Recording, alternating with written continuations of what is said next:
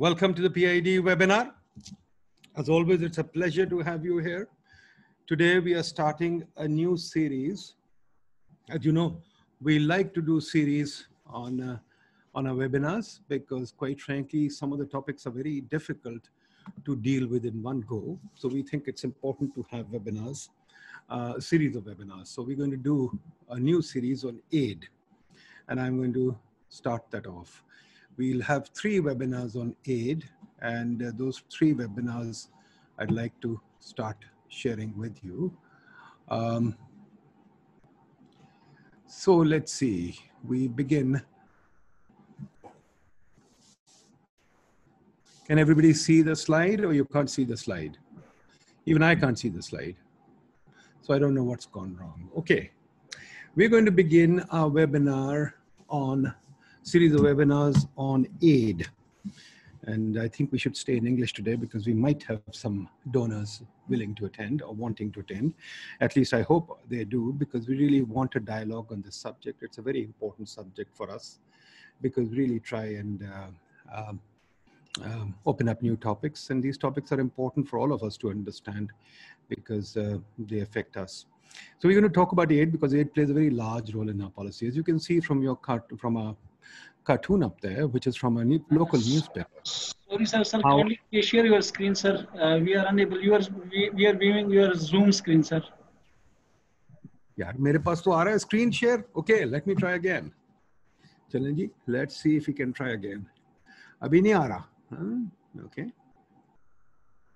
Okay. Let's see. Let me start sharing screen again. Okay. And if we do, अब देखें अब आ रहा है? Yes, sir. अब आ रहा है. ठीक है. Let's see. अब आ रहा है? Everybody can see it? Yes, sir. We can see. Lovely. Okay, great. So we begin with this cartoon from a local newspaper, which talks about how Pakistan is running with loans in front, IMF at the back, and a very scraggy, rough landscape ahead. So this kind of sets the stage for our webinar. And as I said, this is the first in our series. I'd like everybody to keep their mics mute so that our speakers can talk first. And of course, we'll allow everybody to speak. We want everybody to have a chance to participate. Okay, we're going to have 3 roundtables, as I said. You've already got the flyer, and it tells you what we're going to discuss, the complexity and various things of policy of aid. And we're going to showcase to you 3 people who have written about this subject, 2 PhD theses, 1 book. So these are not things people who are just speaking. They're actually going to present their concrete research where they devoted years to studying this subject. So we got 3 people who've done dissertations and books on this. So this is going to be a very informed discussion, so please bear with us. And we've got our speakers today. I think we've got a great lineup. Fahim Jahangir, who still with PIDE, although he's trying to leave, but that's besides the point. He's one of us. He did his PhD thesis on this subject, and this is going to be his PhD thesis he's going to present.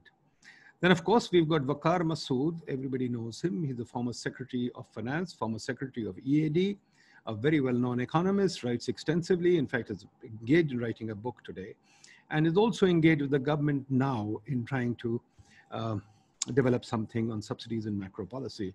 So it's always good to hear Waqar. I think he'll have something very interesting and provocative to say. And he knows the aid business inside out because he's dealt with it from every direction in Pakistan. Then we've got Nasru Minillah Mia, head of the country program unit in the resident mission of the Asian Development Bank. So Nasru Minillah, welcome. Very glad to have you here. Well, let me also begin with another cartoon. Now, this is very interesting. This is from December 1948 or something. This is the early days of Pakistan. Not today, not today. Please bear in mind, this is from Pakistan Times, December 1950, as you can see. And it has Pakistan on crutches, who looks rather like Nazmuddin or Liaquat Ali or something. And somebody at the back from the window is saying, let's keep them like this because let's keep them addicted because they'll behave like children. And then they talk about $600,000 of US aid government that did this to Pakistan in the Truman program. So that sets the stage for us what we want to discuss. And this is, again, a reminder for us. These are the fund programs that Pakistan has had. So you can see we've been in a fund program most of our history, and which is why the first cartoon that I showed you that we are following, the IMF is driving us and we are going over a very rough, craggy landscape, goaded by donor loans. And this is the picture of a macroeconomics. Macroeconomic, very rough picture, very quick picture. Our long-term growth is declining, volatile and declining growth. And our investment is the lowest in South Asia, in fact, the lowest probably anywhere. And even Bangladesh, India, etc., everybody is ahead of us. And our investment is declining. So despite all this aid, we've had a PID series of roundtables, webinars. You can see we're very active. And these are the key messages we've got, that, hey, policy inconsistency, poor tax policy, poor policy development is one of the problems. Transactions costs are very high in this economy, hugely. People are saying, we talk to all kinds of people. And of course, even the states maintain that their HRM, human resource management, corporate governance is very bad. But they say, what can we do? We can't develop. Market development is very bad. There's overregulation and lack of clarity in markets. Energy is a huge governance problem. Cities are a market as well as a governance problem. Information risk sharing mechanisms do not exist in this country. So these are major impediments in policy, and we have to think about those. Now, why are we taking up foreign policy? Very simple. It has a very extensive role in the country. People even feel that foreign policy is what makes policy. Foreign aid is what makes policy. Foreign aid is made by people who are not accountable. Donors are not accountable to anybody. They're not responsible. They don't take responsibility for what they do. When you look at their own evaluations, I've looked at many of their evaluations, as many of you, their own evaluations say that projects have failed, but nobody takes their evaluations into account here. So you've got a number of projects. But at the same time, they make a number of policies for us. For example, the VAPTA unbundling was done by donors. IPP was done by donors. NEPRA was done by donors. The law was written by them. CCP law was written by the donors. TARP did the tax policy for us for many years, and they're doing it again. Civil service reform program was done by donors, where they took a bunch of civil servants to Harvard. The public finance, the public finance law has been written by the donors recently. The debt law was written by the donors. SAP was created a number of donors, donor NGOs, which still run a large part of our policy. And the question that we ask always is, who controls our thought industry? Who speaks for the universities? I keep telling the HEC that, hey, if you don't need us, put us out of our misery. Let the donors do all the research for this country. So that is the backdrop for this discussion. And now with this backdrop, I will hand it over to Fahim Jahangir to present his PhD thesis. Fahim, take over, please. You have 20 minutes, Fahim, because we have to give Waqar a chance. He has to leave. Right, sir. Thank you so much, Dr. Nadeem and colleagues at PIDE, ladies and gentlemen, and our distinguished speakers, Dr. Waqar and Nasser. Let me just share my screen here so that we can start.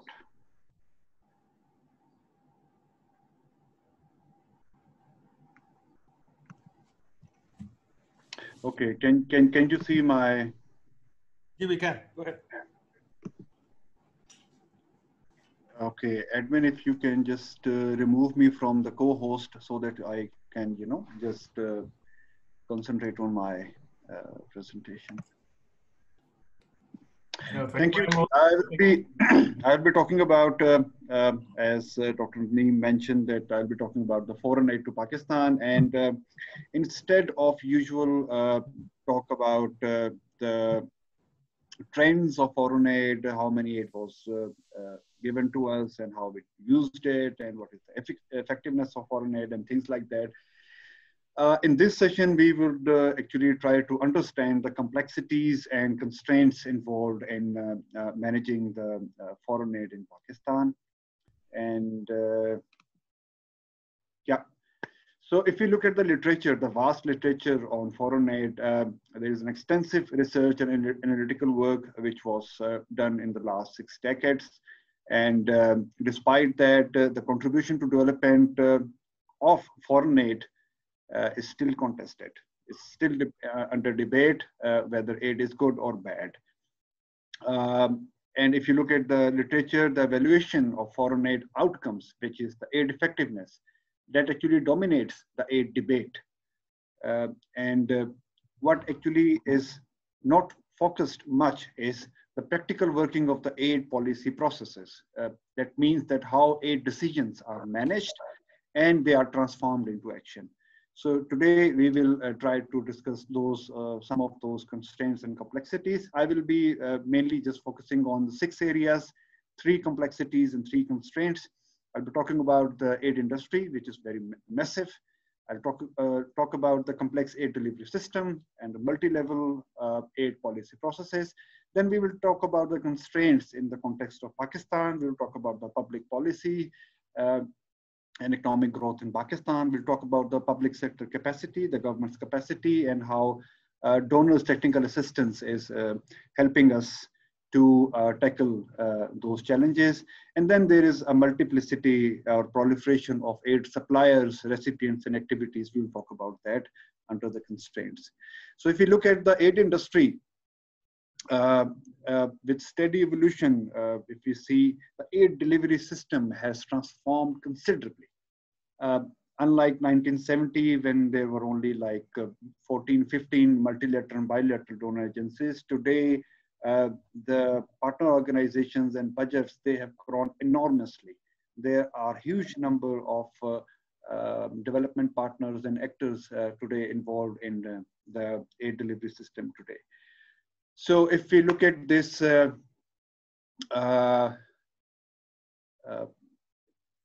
you please, may I request the host to kindly remove me from the co-host, because I'm continuously getting this, notifications here. Okay, Ji. If you look at the recent data from OECD credited reporting system, which is online, we see that there are 153 international donors, and there are 146 recipient countries in 2017 who were engaged in this aid industry. Kharas to 2010 actually calculated that there were 263 multilateral aid agencies, and there were 56 bilateral aid agencies who were providing aid to a huge number of recipients, including the government, including the private sector, consultants, governments, think tanks, and so many. Moyo in 2010 said that there were like 500,000 people who were directly involved in the aid delivery system. So if we look at, why I'm getting this again. Sorry.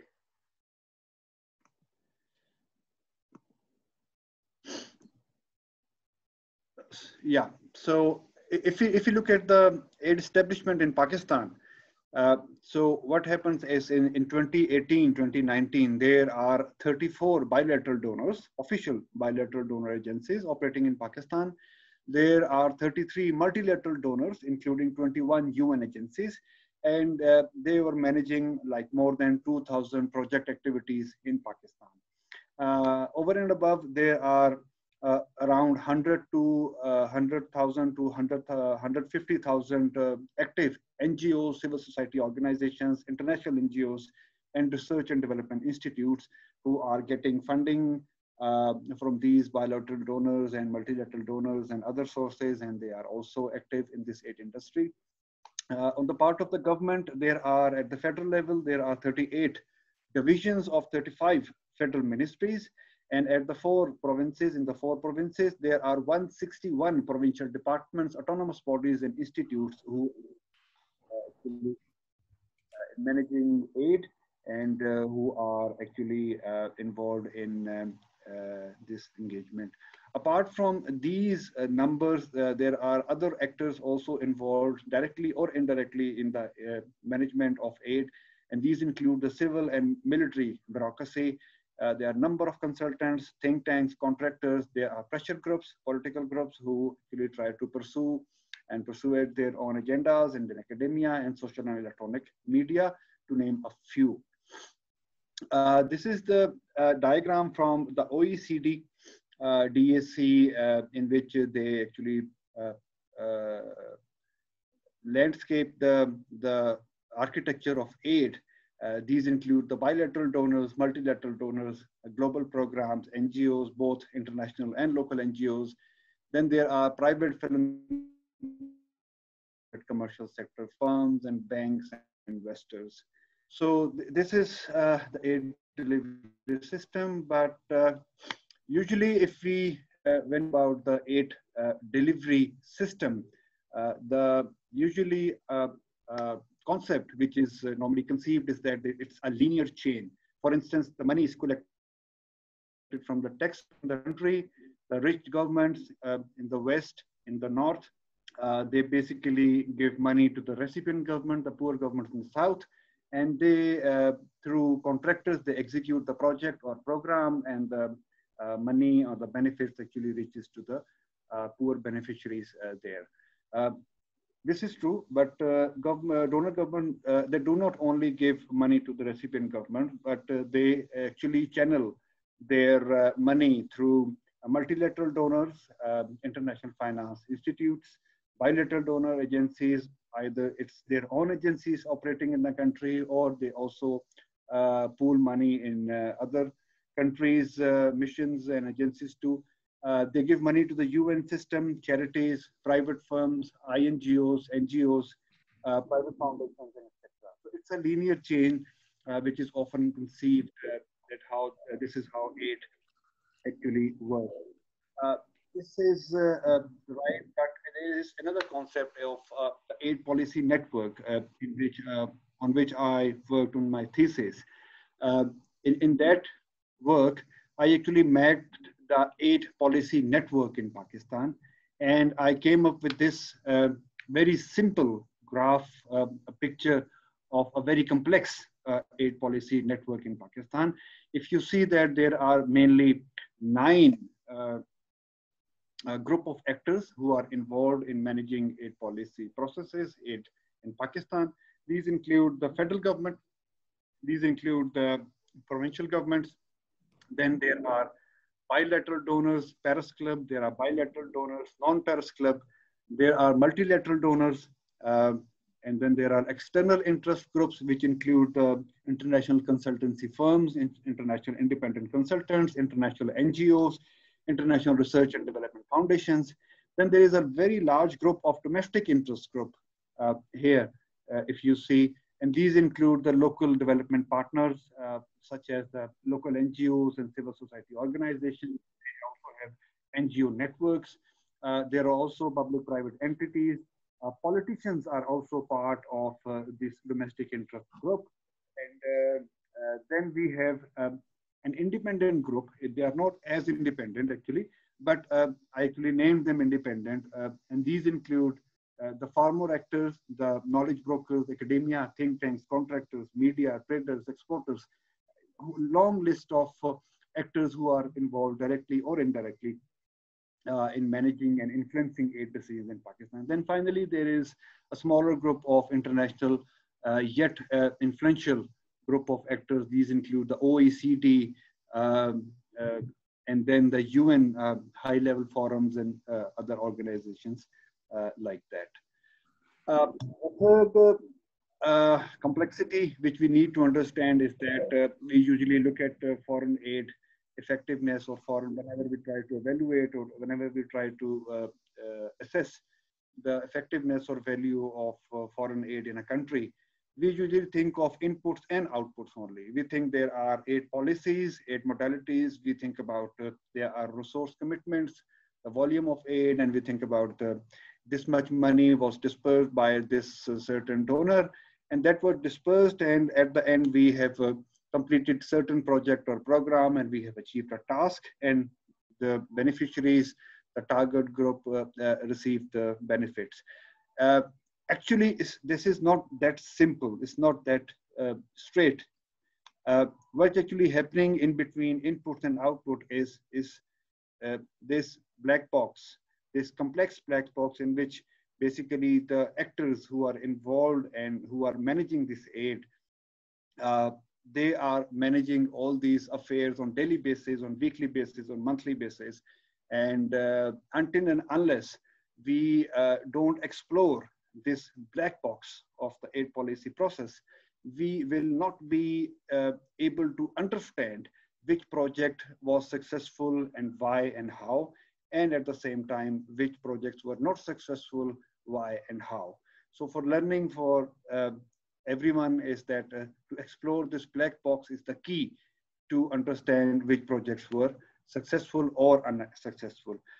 Having said that, there is also a complex network of actors involved, influencing decision-making at all levels. So keeping that view also is very important to understand the complexity of the aid policy process.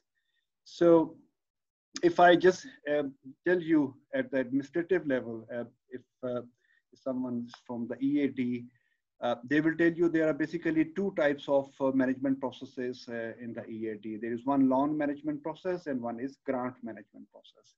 And if you look at the loan management process, this process involves 6 phases, 22 to 25 stages, and around 150 to 162 steps involved to manage one project which is based on foreign aid loan. So it's quite complex and quite lengthy, the loan management process. Similarly, only one phase is off in the grant management process that involves some 13 to 16 stages, 86 to 98 steps, and in 5 phases. I have presented this in the figure here. If you look, there is only one repayment is missing. The stage of step of repayment is missing in the grant management. Otherwise, all these stages include the negotiation, signing, recording, disbursements, repayment, and closing. And each stage step requires several steps and stages through which this process goes. So it's not that simple if we think that World Bank or Asian Development Bank or any is giving you money and you're using that money and you are building some project or something like that. It's quite tedious, it's quite lengthy, it's quite complex. Coming to the constraints, basically, if you look at that diagram, which I also use in several places, including my recent blog at PIDE's website, it's a GDP growth of Pakistan from 1950s to 2018.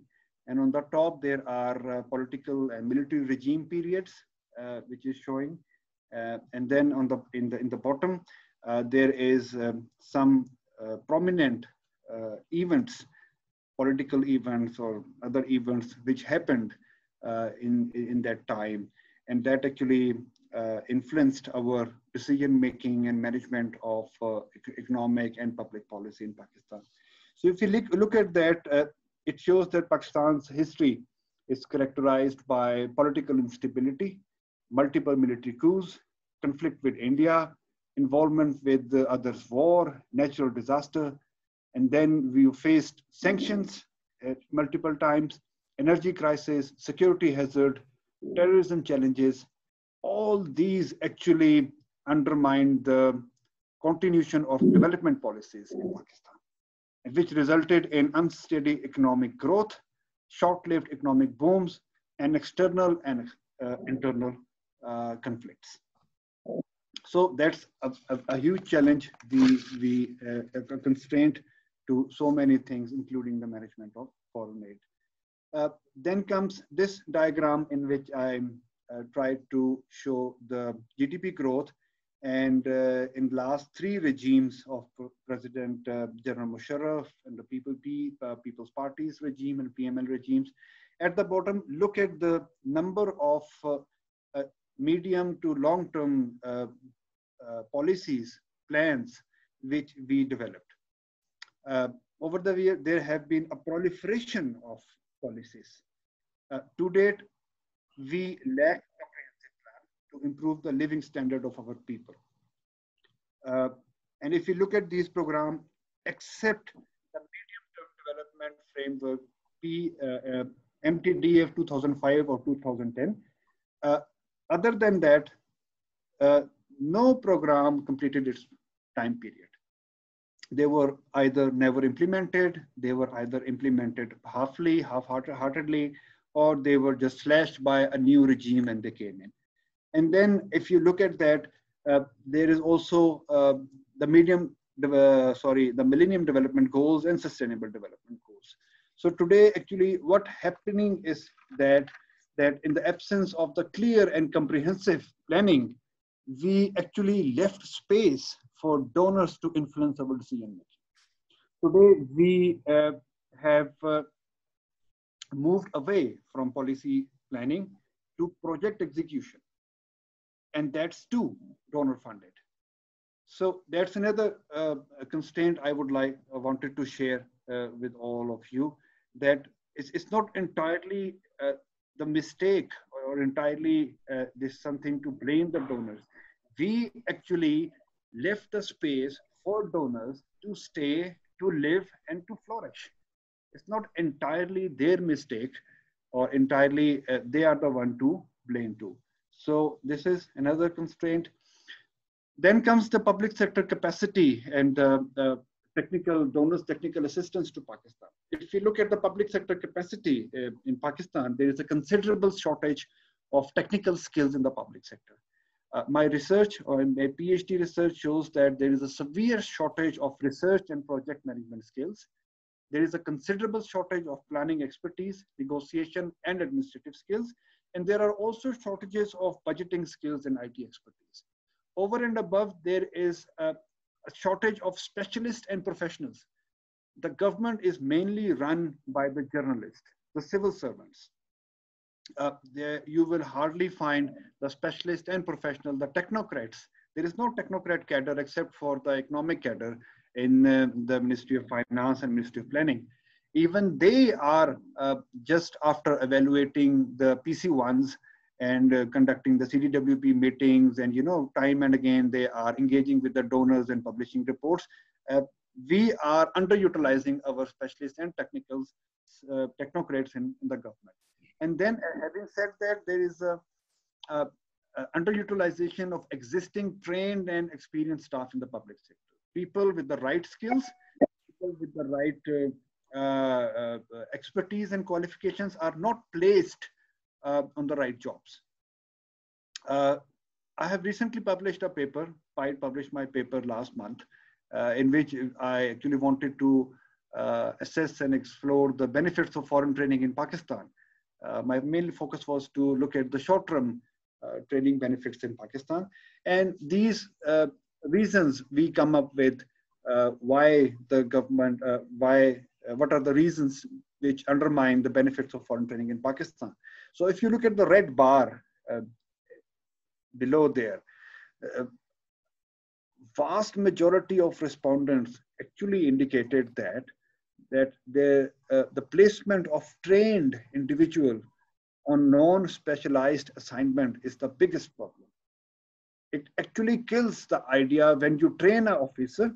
If you get an officer a degree from certain foreign university or place, and then you place him or her in somewhere where the qualification or the knowledge or the skills are completely irrelevant. So this is the biggest problem in the government. It's not like we completely lack people in the government who have no expertise or no qualification, but they are not placed rightly. Then there is a lack of long-term effect on the top bar, which is there. The short-term trainings are mainly, there are so many numbers, but they are mainly task-oriented. They are mainly designed to complete certain specific tasks for a project or a program. After that, use of that skill for a certain activity, that skill or a qualification is irrelevant anymore. And then there are other factors, including the flight risk.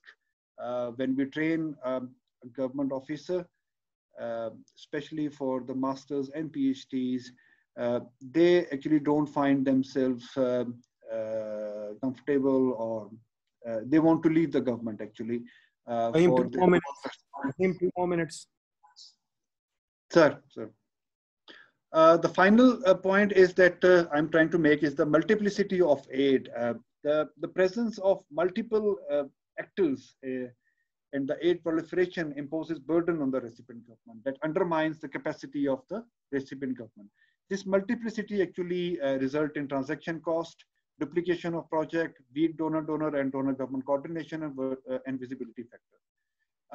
These problems also increase with the multiplicity of aid. There is a sharp increase in the number of new projects. There is a drastic decrease in the average project size.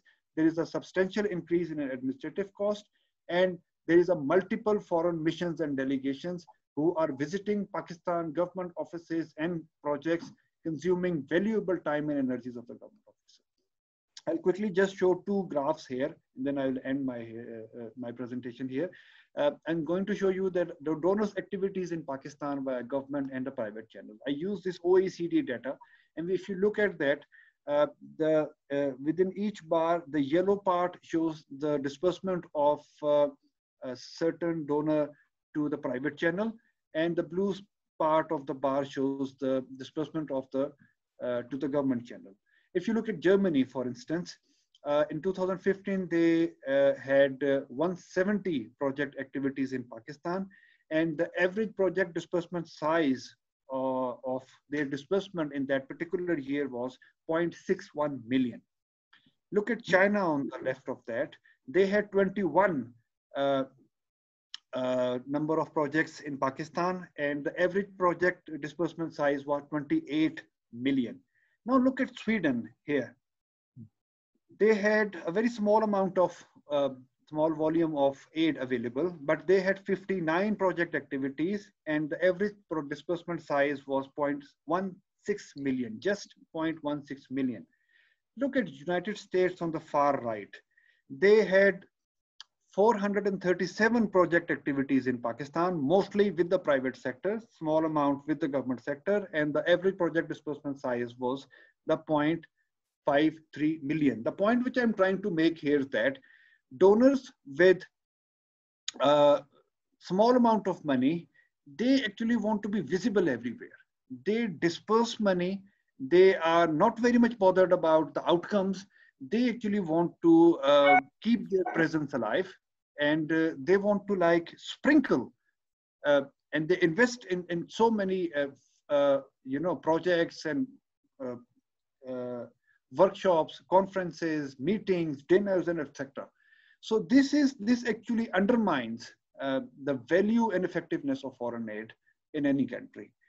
This is the last graph which I want to show is that in 2015, these much donors actually visited Pakistan in 2015. Just look at the, if I tell you, there were like 487 donor missions who actually visited Pakistan in 2015. And if we calculate these missions, then we will come up with 2 donor missions each working day on average in Pakistan. So there were always a donor mission, 2 donor missions present in Pakistan on every working day in Pakistan in 2015. Look at this UN program in the purple side here. If you look at the volume of funds they give to Pakistan, it's small. It's quite small as compared to UK, Asian Development Bank, World Bank, Germany, France. But look at the number of donor missions they visiting Pakistan, 104. Look at Switzerland, 70 donor missions to Pakistan in 1 year. And the amount of aid must be in millions, very small. And when they come, they demand meetings with every high officials in Pakistan. The transaction costs are very high. They demand all the protocols. They demand all the meetings and things. So this all is actually creating the transaction cost, higher transaction costs in Pakistan. So with this, I think you can here. Thank you. Thank you very much, Fahim. I think you raised some very good points. Yes, it's a very large number of donors in the country now. I remember in Turkey, when Kamal Darwish was there, he actually banned donor missions because he felt he had no time to do any business with anybody else. So it's a huge, complex system, and we have no capacity to navigate that system. There's a number of contractors, number of players. You've done a very good job inventorying them. It's just beautiful. And the issue is what kind of influence do they have in the country? They collect all our data for free. They take all our data. They even do opinion polls. They even do voting polls here. Everything is done by them. So how do we manage them? Let's go to the master himself, Dr. Waqar Masood. Dr. Waqar Masood, who, as I said, has been in every economic senior position in this country and is probably one of our best economists, and inshallah is coming back into the government. Dr. Saab, please, your views on the subject. Nadeem भाई, सबसे पहला सवाल ये है कि अंग्रेजी में बोलना है या उर्दू भी चल सकती है? अगर तो ये हमारे पास डोनर्स है तो फिर अंग्रेजी में ही बोले. आई थिंक डोनर्स पता नहीं है कि नहीं है. क्यों जी हैं? आई थिंक अंग्रेजी में रखे क्योंकि let's the donors also. Yeah there are some. तो प्लीज अंग्रेजी में. जी. ओके, यानी ये वाली कहानी तो अपनी जबान में ही ज्यादा अच्छी लगेगी ना यार. पर अब हमने उनके साथ बात तो करनी है ना, तो क्या करें. ठीक है. Well, very kind of you, Nadeem, and let me at the very outset congratulate Jahangir Saab. I think a fantastic presentation, really on a very dry topic. He has brought to fore some of the very important lessons that one can learn, and also identified, I mean, where do we stand at the moment? And the sentiment that he has expressed, the underlying sentiment, frankly, I cannot agree more with those sentiments. Having worked as Secretary Economic Affairs Division, the main interface of Pakistan, I mean, you know, I hate to say donors, I say development partners, to give respect to them also and to us as well. So in that capacity, and have done so twice, and then obviously as Finance Secretary also. So I've been very close to the process of foreign assistance, so to say. The word aid is a misnomer. Donor is a misnomer. All right. And, you know, even at the peak, when such matters kind of justified the use of this term, it was really more an effort to help domestic producers of the Paris Club countries, or as much as, or maybe if one looks very closely, the net transfers to the country were very, very limited. And even today, you see everywhere, the development partners is coming and promoting their own countrymen, especially DFID in UK, so on and so forth. So, I mean, the way I look at this topic, I would say that there are two very fundamental periods.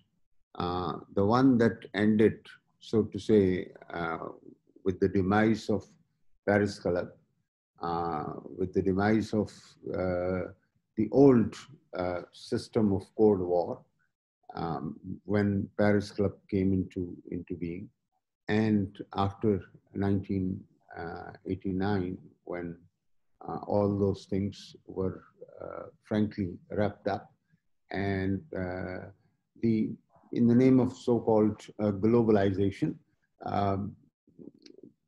I mean, the capital moved freely across the world, and the sectors that were never thought to be in the private sector were promoted. So all infrastructure, from telecommunication down to power and gas and pipelines of all types, they were all handed over to the private sector. And the World Bank, Asian Development Bank, all these countries, effectively, all these agencies, they helped to remove bottlenecks that those they were inhibiting, which were inhibiting the flow of private capital in these sectors. So,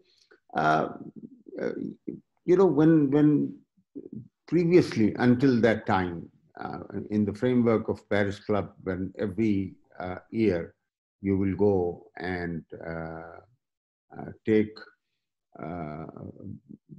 a portfolio of your expectations or your desires for development partners assistance. So in that annual sojourn, they will all select their projects, and then a level of assistance will be committed, and disbursements will take place against those commitments over the years. So that framework was replaced by, also we ran into our own problems after that. We were essentially handed over to IMF, so to say. Prior to 1988, nobody knows or nobody heard that IMF was giving any assistance to Pakistan. It was the first SAP structural adjustment program, which brought a new type of assistance to Pakistan previously unknown, and the so-called notion of policy lending. And with it, others also started making policy loans, World Bank as well as the Asian Development Bank.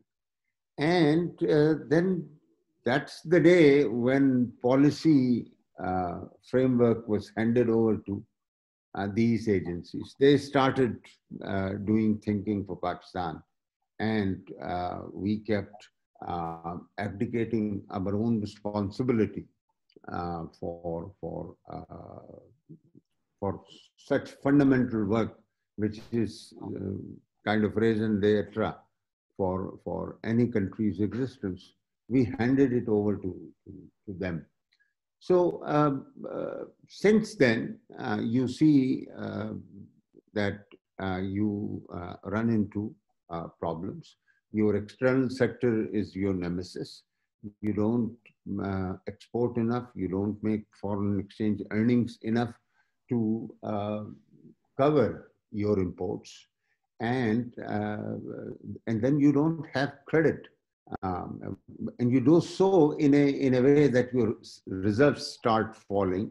And when reserves come down, then you're left with no choice but to run for another program, and then again sign off another set of policies that you will undertake in the name of creating an enabling environment so that private sector investment will come, and your reserves will build up.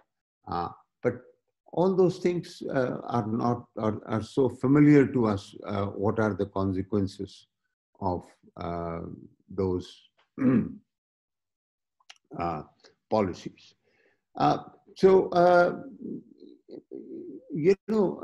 Now this is at present. We have virtually no bilateral assistance of the type that used to come from Paris Club.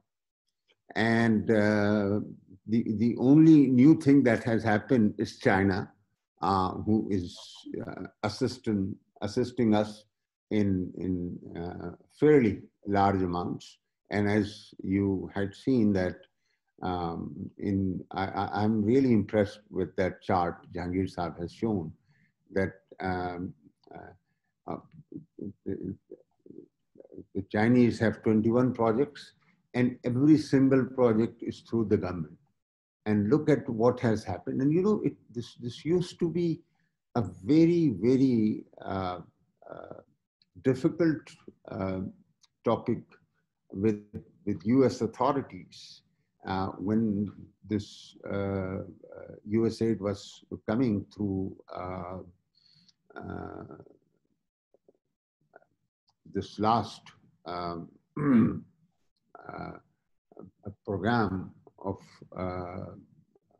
Senator Kerry and Senator Burman, that thing,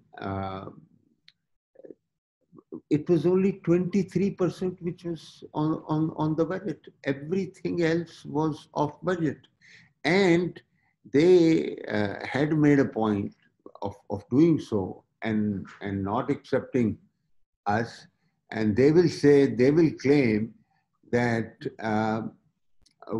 we have pressure from Congress. We have to projectize every single aid. I said, we would say that, all right, we will projectize, but doesn't mean that you will make the projects. You will go and work with our people. Imagine, could Pakistan go to Britain or UK and end up? The other day, there was an ad that you can borrow up to 35 million rupees from UK aid for women entrepreneurs. And this is full half-page down or Business Recorder advertisement. Now, can we go and do this thing in another country? I don't think. This is just impossible. Well, how can we allow this thing to happen? If somebody is coming and in the name of assistance, it has to come through the ultimate representatives of people. They cannot go and do work. And how have we allowed it to happen? So you look at UK and you look at DFID. I mean, they have tons of money and they're distributing it to their own friends. And Karandas, every damn thing under the sun, they're saying Karandas will do this survey or that census or will bring in those things. And this is happening.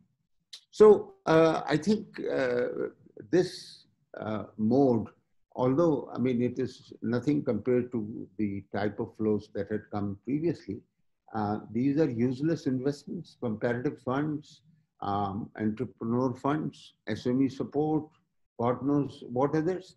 I mean, even they go and do some old GENCOs and do their efficiency analysis, etc. What the hell? Who are you to do all those things? Give the money to the federal government and it can work through its autonomous bodies as well as provinces to do requisite studies. Now, I think if I were to,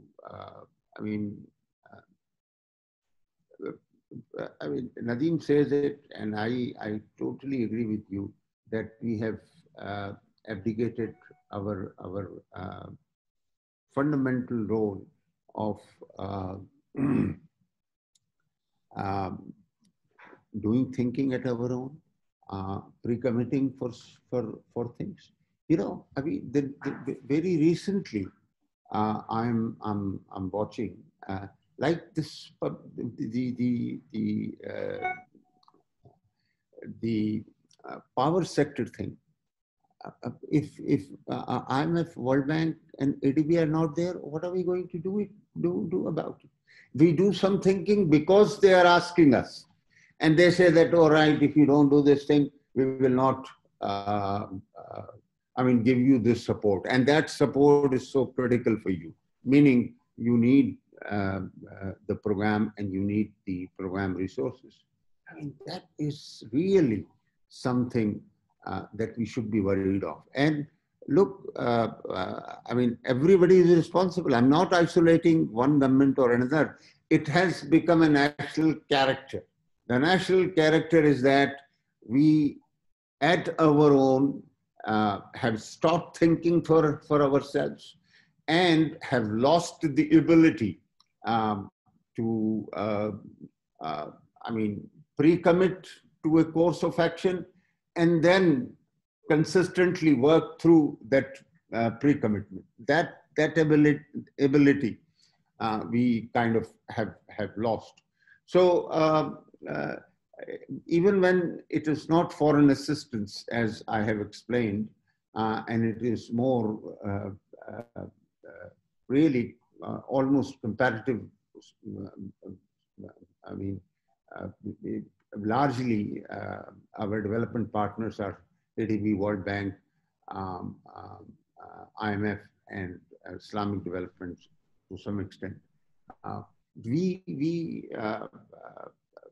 We are unable to discipline ourselves.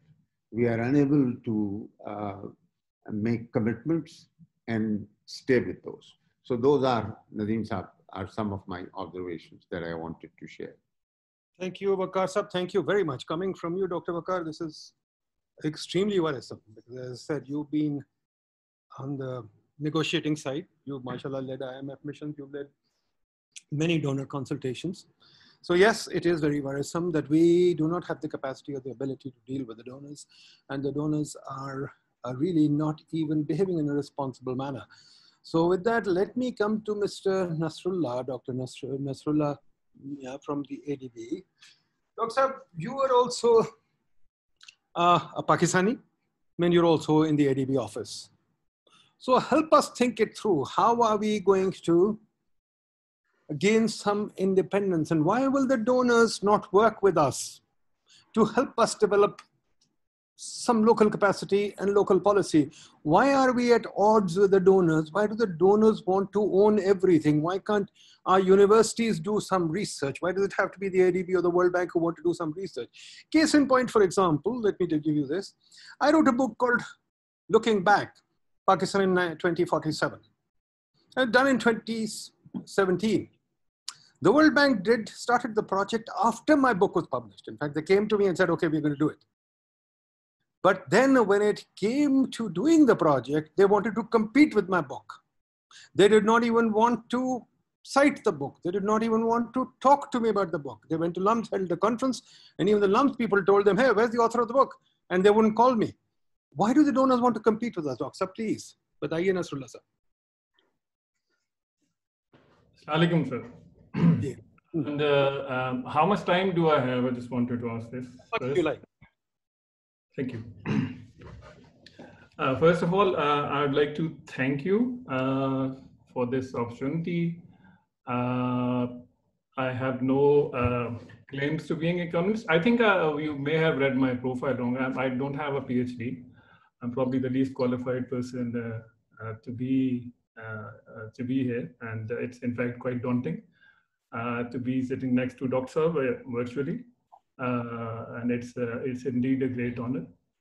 So my take on the subject is that I just take a very process view of things, and as we go, I'll just like to talk about a few things that I have just learned over a period of time, and I've been with the government, I've been with the corporate sector, and it's just a few dots that I've been able to connect. So I'll speak of that, and I may not be able to answer all of the questions. First, I would like to thank Dr. Waqar has given a very balanced view of how the situation is. So generally, I think the question we're discussing is why has the foreign aid not delivered on its promise? It's a multi-dimensional question or a subject, and that tends to be unpredictable, and no one can actually encompass whatever it entails. It sometimes means that you can take a linear thinking to understand it, but it's more than often it's very non-linear. So it's sometimes we have very simplistic assessments of things. So on some of the things, I think it's the vantage point that you have on this.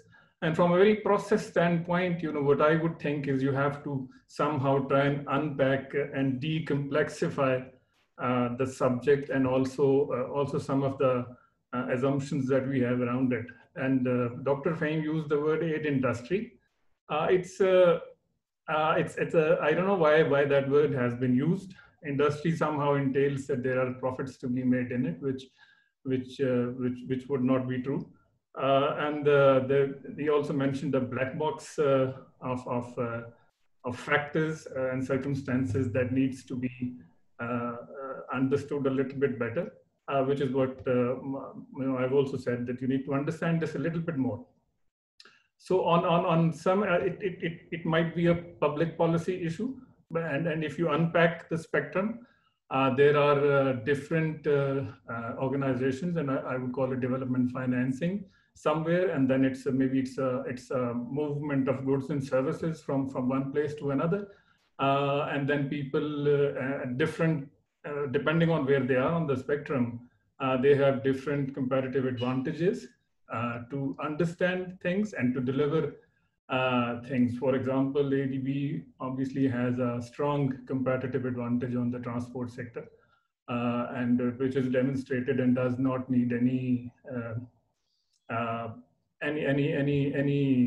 defending, so to say. So on that count, what is it that is driving this understanding? Is it, if you look at project design and delivery, it tends to be a story of individual brilliance at times, in many places, or simply a case of media journalism, the way, it is being looked at many times. And social media chatter, of course, is not an indictment of anything, so to say. So you have, it's just a chatter in the public square and people are being judgmental over it. So that's not evaluation. So independently, if there is an evaluation of programs, you yourself have written a book. It's a very, very nice, imaginative book. I'm referring to Dr. Nadeem's book. And it's very imaginative, and it talks about, what comes first, whether it is development or is it reform. So the objective is to for any financing relationship, it assumes a certain level of responsibility to demand on the client side.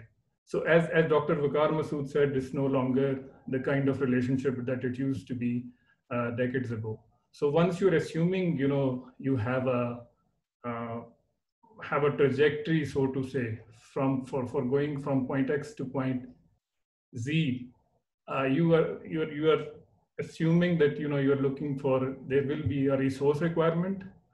Then you're assuming, or there has to be capability or capacity, and then there is a direction, and then last direction means you purpose behind the whole thing, behind the whole journey, and then there is a reflection and planning that comes after it.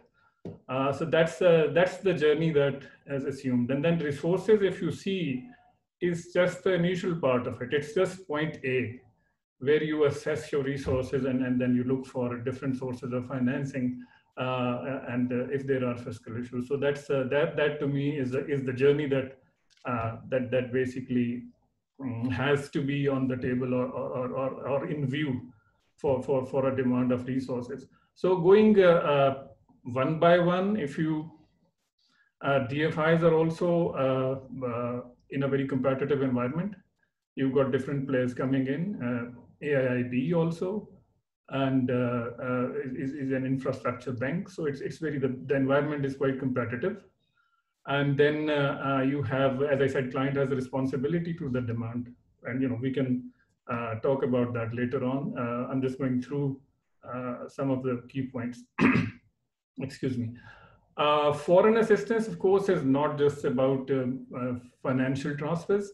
It's also about knowledge, know-how, and that's where the value is, because we are the kind of economy that we are these days.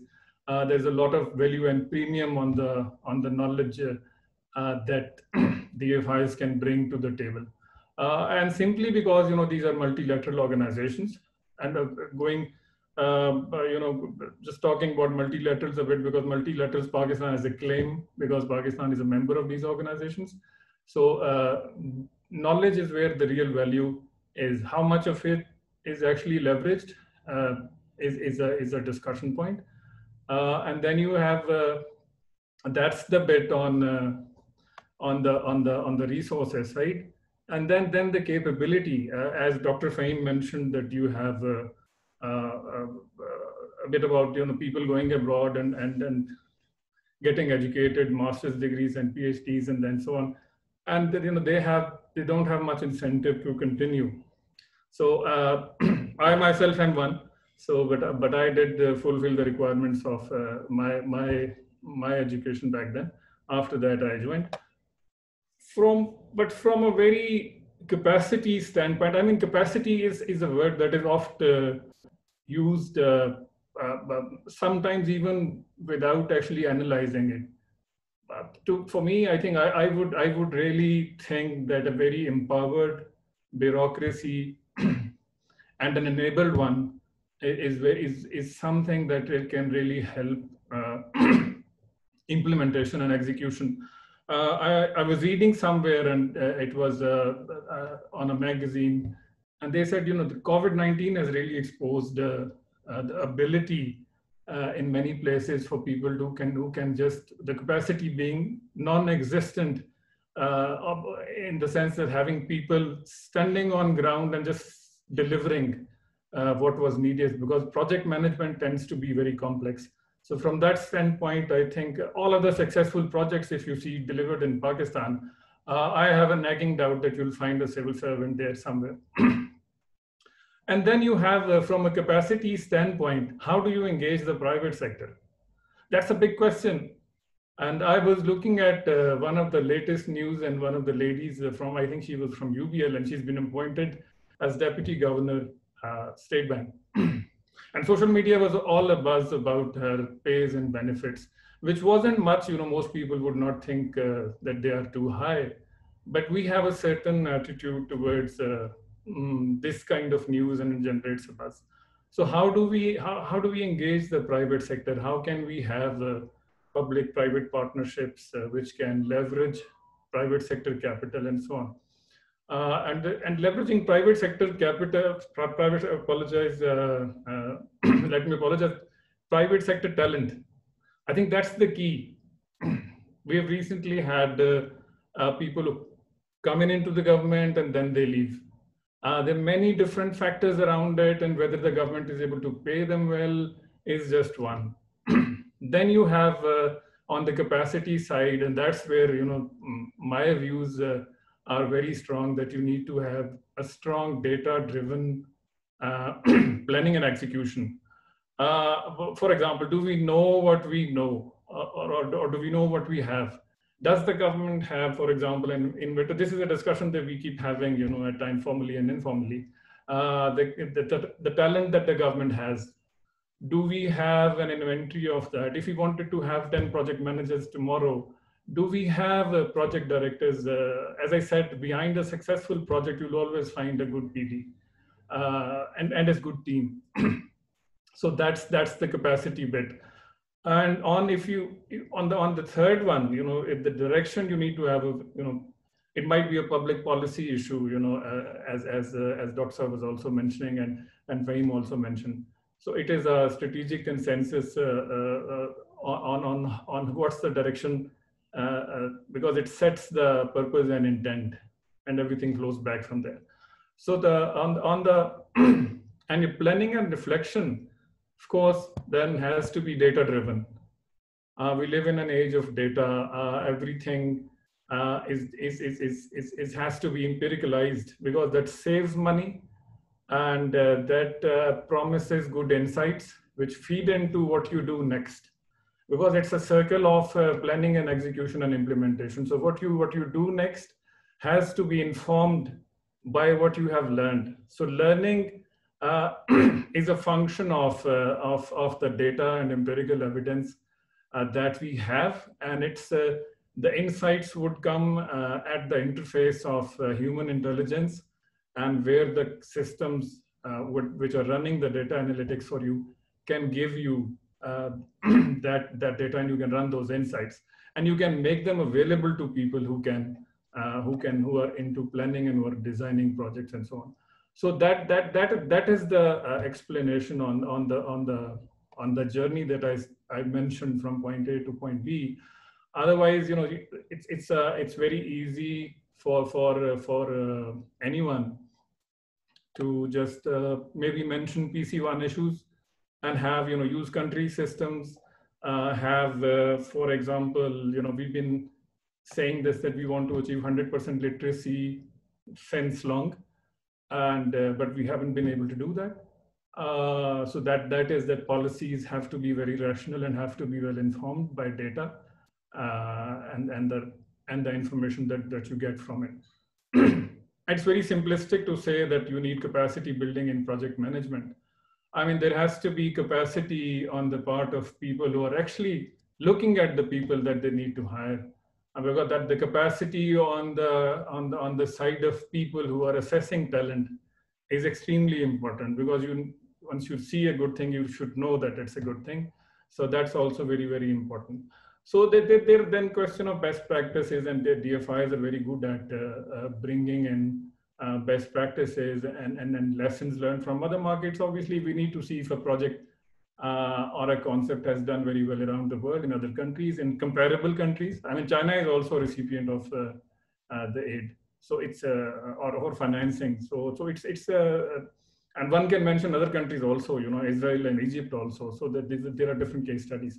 So some of these one can always mention, and harmonization on federal and provincial systems and so on. This is again a systems issue and a process issue, and that can always be improved. So what I'll do is I'll probably stop here with just an example, because there is a presidential hackathon that takes place in Taiwan every year, and it took place in 2019. I'm thinking this year it might be delayed, or they may do it virtually. So what they do is they run a hackathon just to bring open data, innovative data users, and they bring the problems of national development and social needs to that hackathon to collectivize the wisdom and experts from across the government, industry, private sector, and civil society. So that means that essentially what they're doing is, I mean, they're hacking the public policy. They're bringing technology and the human intelligence together in a room to assess problems and come up with interesting solutions. And that so much wisdom in the room and data, I think, is bound to come up with something rather than hitting a wall. So and then it also brings ownership to the whole thing down the line. How much public policy evaluations we have in this country is also a question that I would like to ask, generally, if anyone can answer that. So that's, I think, objective basis of actually bringing views to the table is very, very important. And then on the hackathon, what they do is that they have it's supported by the president's office and at the highest level of support. So that's how they do it. Maybe they're a small country, they're able to do it, but it's an interesting case study. So I'll just let that sink in for now, and looking forward to closing remarks, and in between, if there are questions, we'll be very happy to address some of the questions that based on what I've said. Thank you. Thank you, Nasrullah Milana Saab. It was very good. I think you made a good analysis. But the issue of capacity, I mean, Dr. Waqar, you also raised that, Nasrullah Milana also raises that. 75 years later, 200 universities, and Waqar Saab, we still don't have capacity. What is wrong? Where is capacity fallen? And World Bank has given HEC many good evaluations, so we must be doing something right. Nasrullah Milana Saab, there are no evaluations, but there are evaluations. The World Bank gives HEC a great evaluation, gives BISP a great evaluation, but where is our capacity then, Waqar Saab?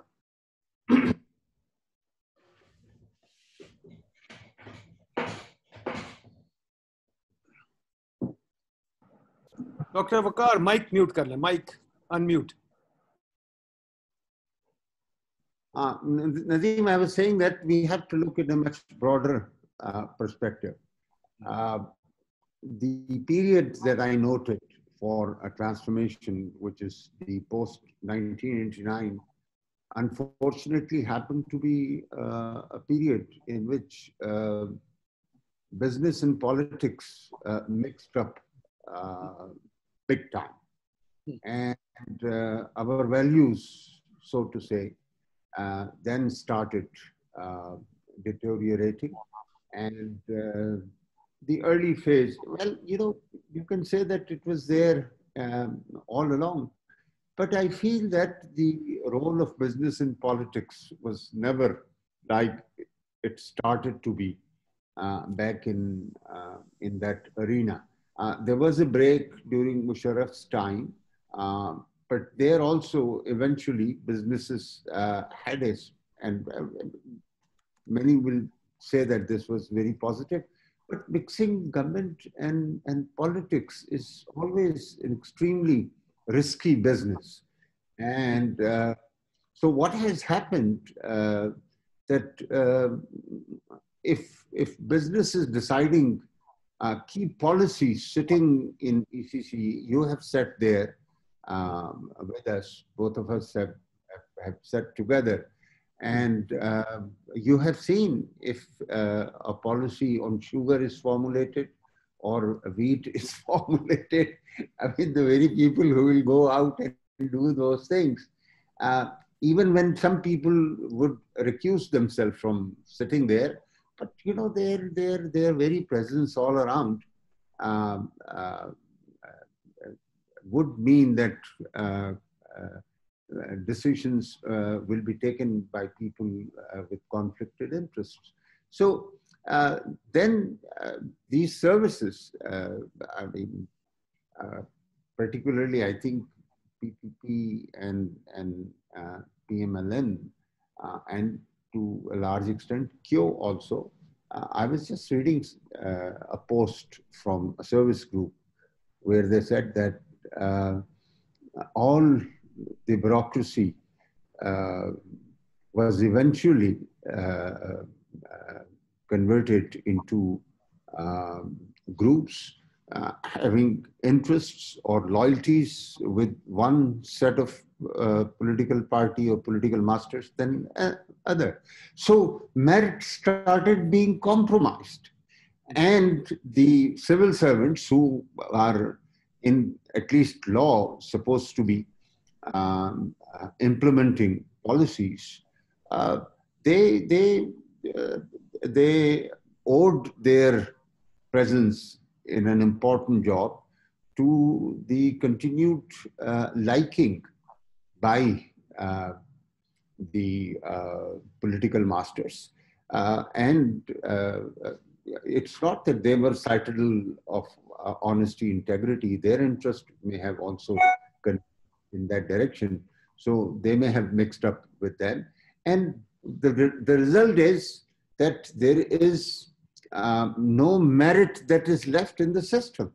And Nadeem, this is easier said than understood and cured.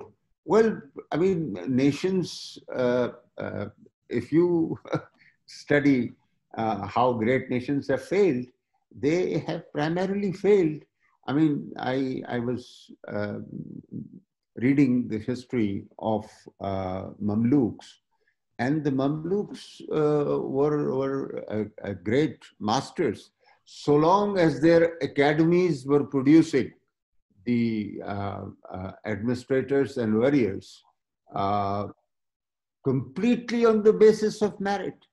And in the beginning of the Ottoman Empire, this is what was. So of the reasons of Ottoman demise, one was that the academies were tempered with, the selection process was tempered with, and people were not selected on the basis of merit. And I mean, I need not add more, Nadeem, to this malice that continues to afflict our I mean, social body, societal body, our national body. Great, great. Thank you. Let me bring in another couple of people who might shed some light on it. Haroon Sharif, who has some experience of donor agencies, has worked with them a lot in World Bank, DFID, etc., etc. He wanted to give some perspectives. Haroon Saab. After that, I'll call Sami Altaf, who's also written a book on this thing. Haroon, are you there? Gee, I'm there, and I think unmuted. Okay, good. Go ahead. It's a very, very interesting debate. Once again, congratulations to Pied and you for the leadership role and the speakers who have given different angles. I will be brief, but I have some experience of doing this business from both sides. I will start with two small discussions I have had. So one was a discussion several years back with my professor, Magnet Desai at London School of Economics, when I was talking to him that what kind of career I should choose, and obviously being a student of development and economics. So I said, how about joining, a multilateral organizations? So he smiled and he basically said that the kind of overheads these guys basically waste, if you just throw that money through a helicopter, you will be able to reduce poverty. Now, at that point in time, I did not understand. So I think one of the areas which needs to be highlighted is the cost, not only transaction cost, but the financial cost of delivering development loans and grants. It is huge, and still it's very much colonial mindset where foreign consultants are paid 3 times more than local consultants. That answers, Nadeem, your question that why local capacity is not being built, because obviously it's in the case of grant, it's taxpayers' money of a government and they have to create jobs for their people. Right. Second is actually the local side of it, and that's the current political regime before they came into power. And they had, a similar session where I was invited. And both our current Prime Minister and the former Finance Minister were part of that session. And they asked me this question that, why international organizations give money for things like governance, for things like nutrition, for things like, social sector development, particularly the multilateral banks. And they wanted to understand that. And at that point in time, they were running one province and their consensus was that they should only borrow money for the projects which have commercial returns to pay back. And that is a point I'm trying to link with what Dr. Waqar Masood was saying, the shift of donors towards policy lending. So what happens is that in policy lending is a lot more easier than targeted sector or project financing because you can give large sums in the budget of the government and it yields huge results in terms of influence, in terms of tinkering with policy, in terms of actually, winning lots of commercial contracts for their people. So this is where the thinking of the recipient country comes in. Several countries basically don't get into policy lending because policy is something which national government should drive. To answer Nadeemul Haq's early question that why do donors do it? If you take the policy lending out of the equation, then donors will have much little space to actually engage on policy. The ironic part is that donors engage with the policy, but under their system, they don't want to take any responsibility of that engagement if that policy fails. And I give you an example, some 22 years back, I was leading one of the largest capital market development program in Securities and Exchange Commission. So I was, ticking all the boxes for Asian Development Bank and all my colleagues who from ADB, they were getting their promotions. But at the end of the day, there's no evaluation that, did we really manage to make a capital market which is fulfilling the needs of the country and are they accountable or not? So accountability is a serious question, particularly in the multilateral banks, where the heads of these banks are not appointed on merit. So how can you actually preach accountability and governance to a country where, as a matter of fact, you are appointed based on a lobby of your sponsors and you are, expected to promote certain interests of those countries. I would also like to comment on the missing nexus which I saw between the research, some of the very good research which international organizations do, and the people which we call the task leads who are responsible for disbursing money. Actually, there is a very clear disconnect within the organization to use the research which they do. They are only there, promotion depends on disbursements. So there is a very, very, clear conflict of interest within the organizations there. Now that the landscape is changing and we are getting a lot more regional institutions coming into play and bilateral countries, I will make only two comments which are linked to Pakistan. The first of all is that Pakistan needs to very carefully think about a model of external financing because it is not only the capacity, it's a political economy question. We like to, give space to others to play in our turf.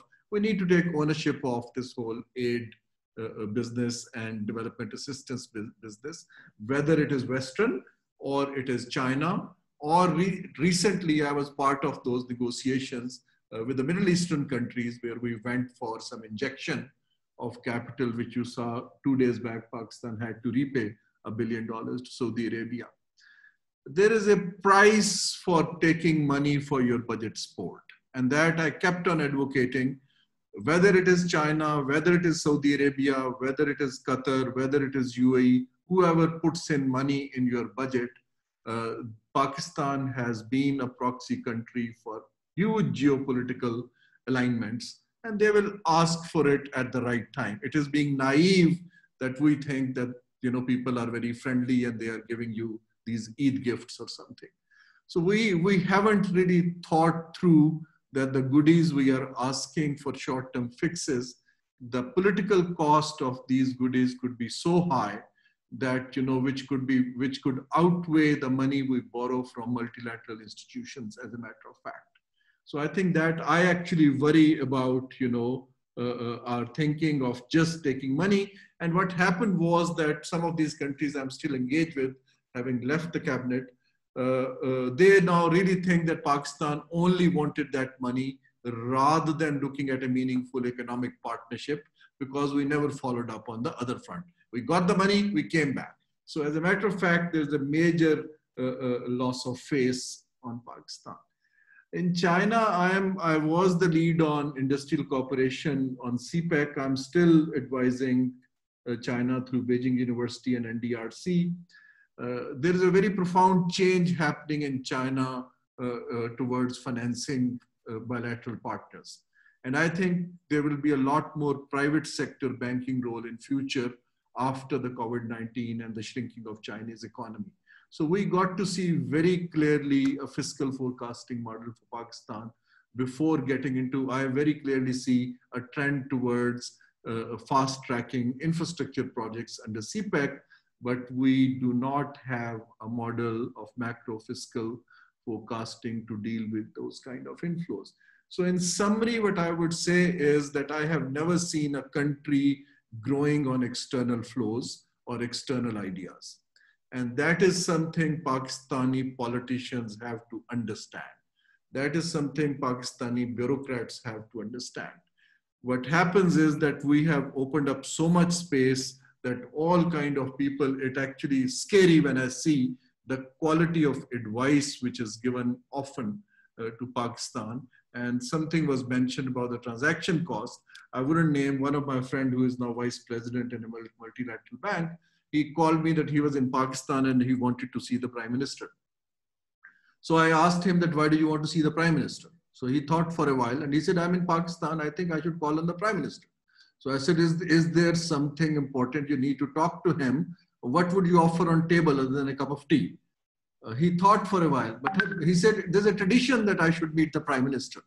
So I will rest my case here. And that gentleman is not too happy with me that I did not send a message to the Prime Minister.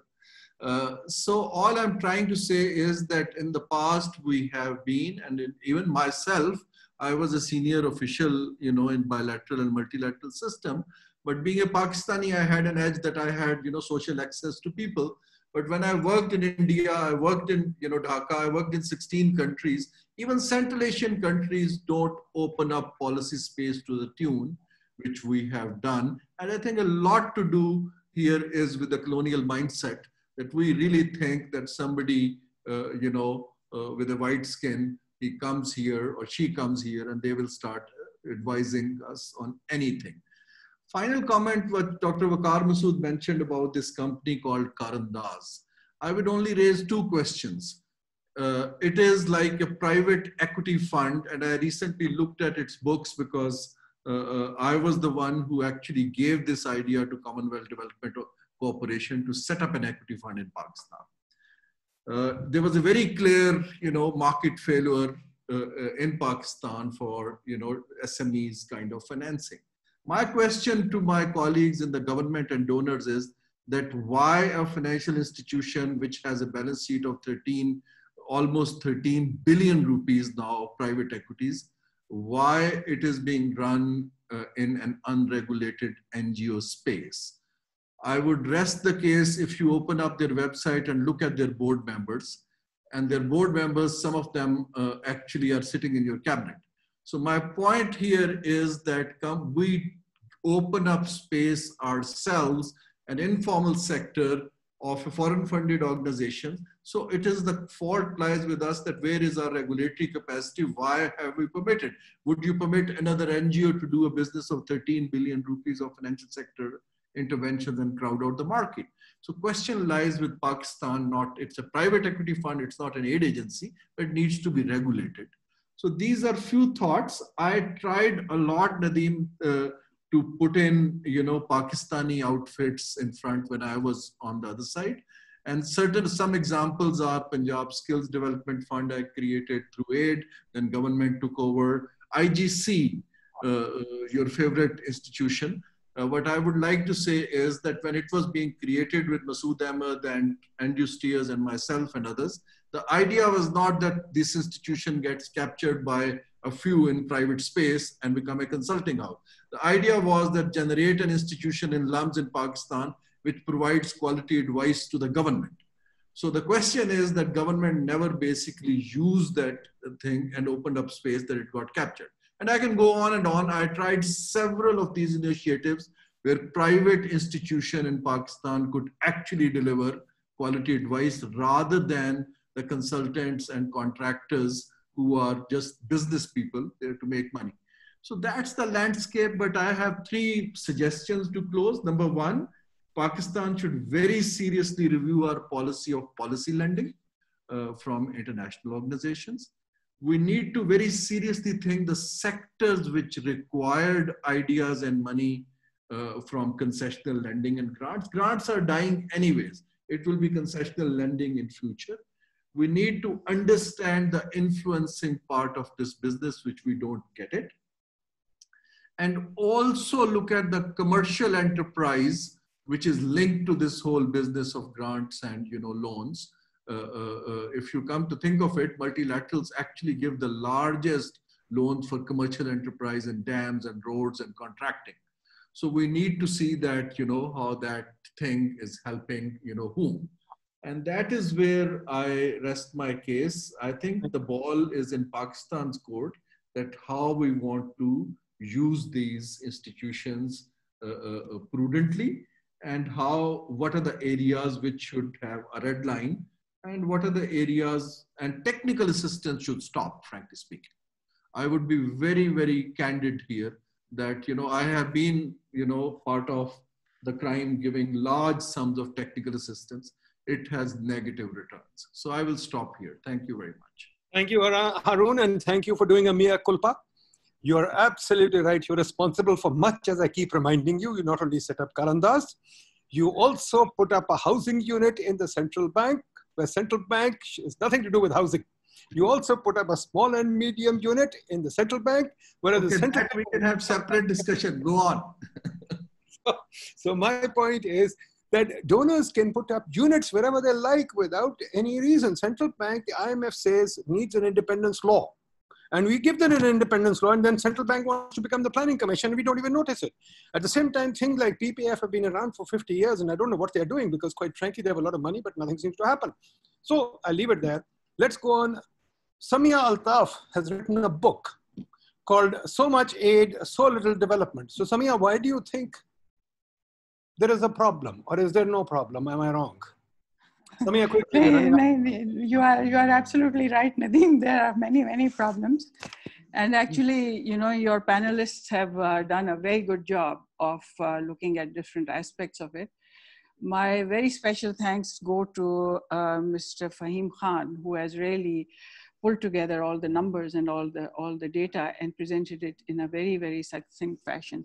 And of course, listening to Mr. Waqar Masood is always a privilege, very rare privilege. And thanks also to Mr. Nasir Mia and Mr. Haroon Sharif. I have a couple of comments about each of the panelists' presentation.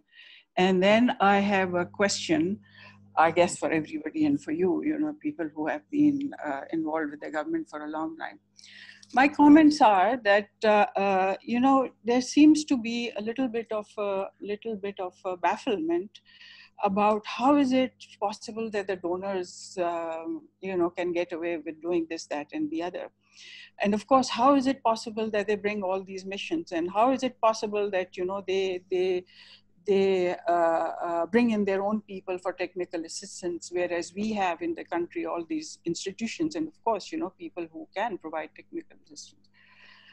I mean, it is possible because we make it possible. To my understanding, the bilateral assistance comes into the country based on a strategic agreement that the EAD signs with the donor agency to say, yes, we will allow you to come in and we will allow your partners to come in and to do this work for us.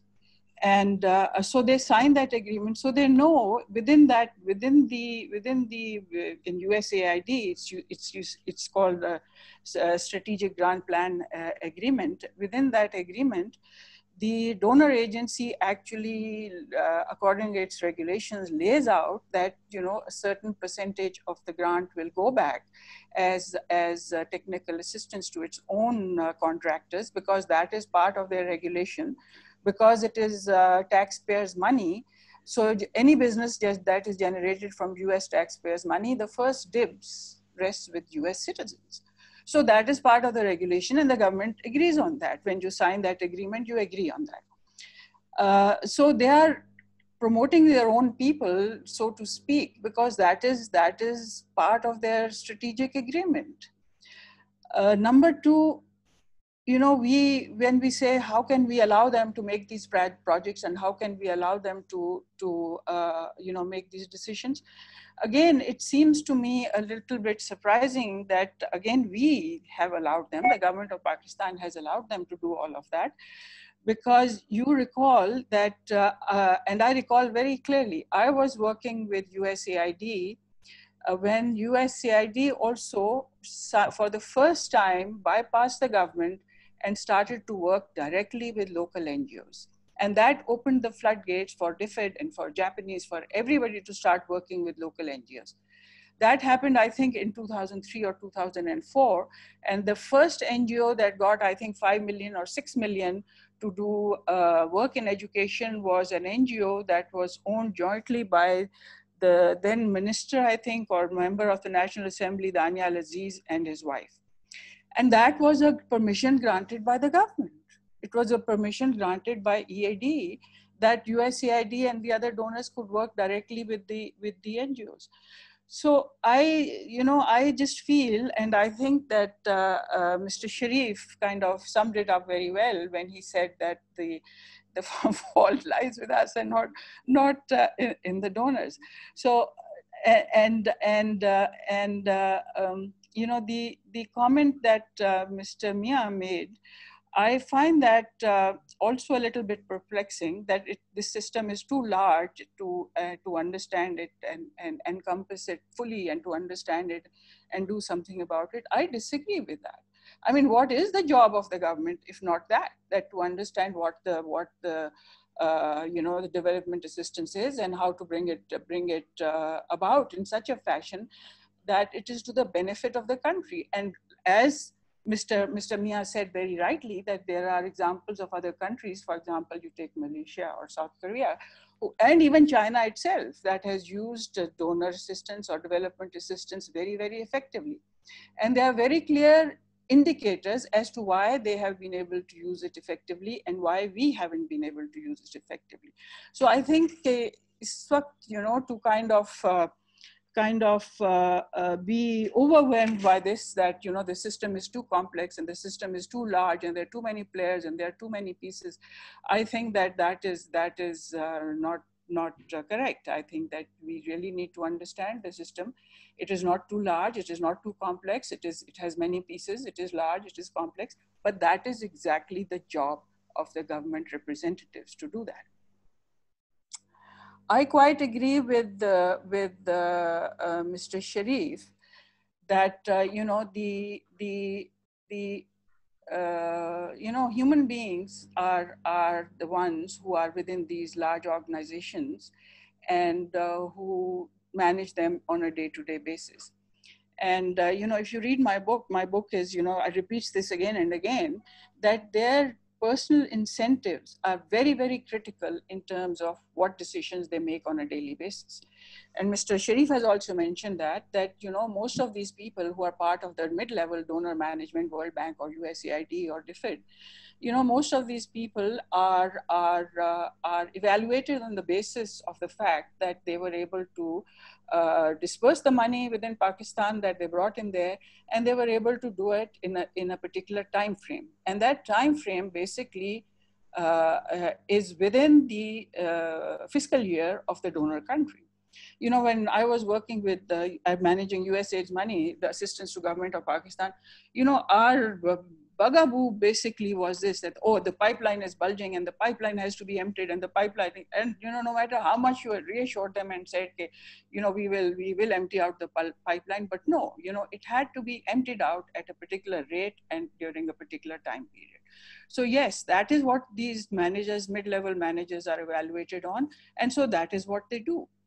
The incentives of the government officials are also aligned in such a fashion that, it is also to their benefit to, I use the word kind of pretend with a little bit tongue in cheek, and not entirely tongue in cheek, but to pretend that,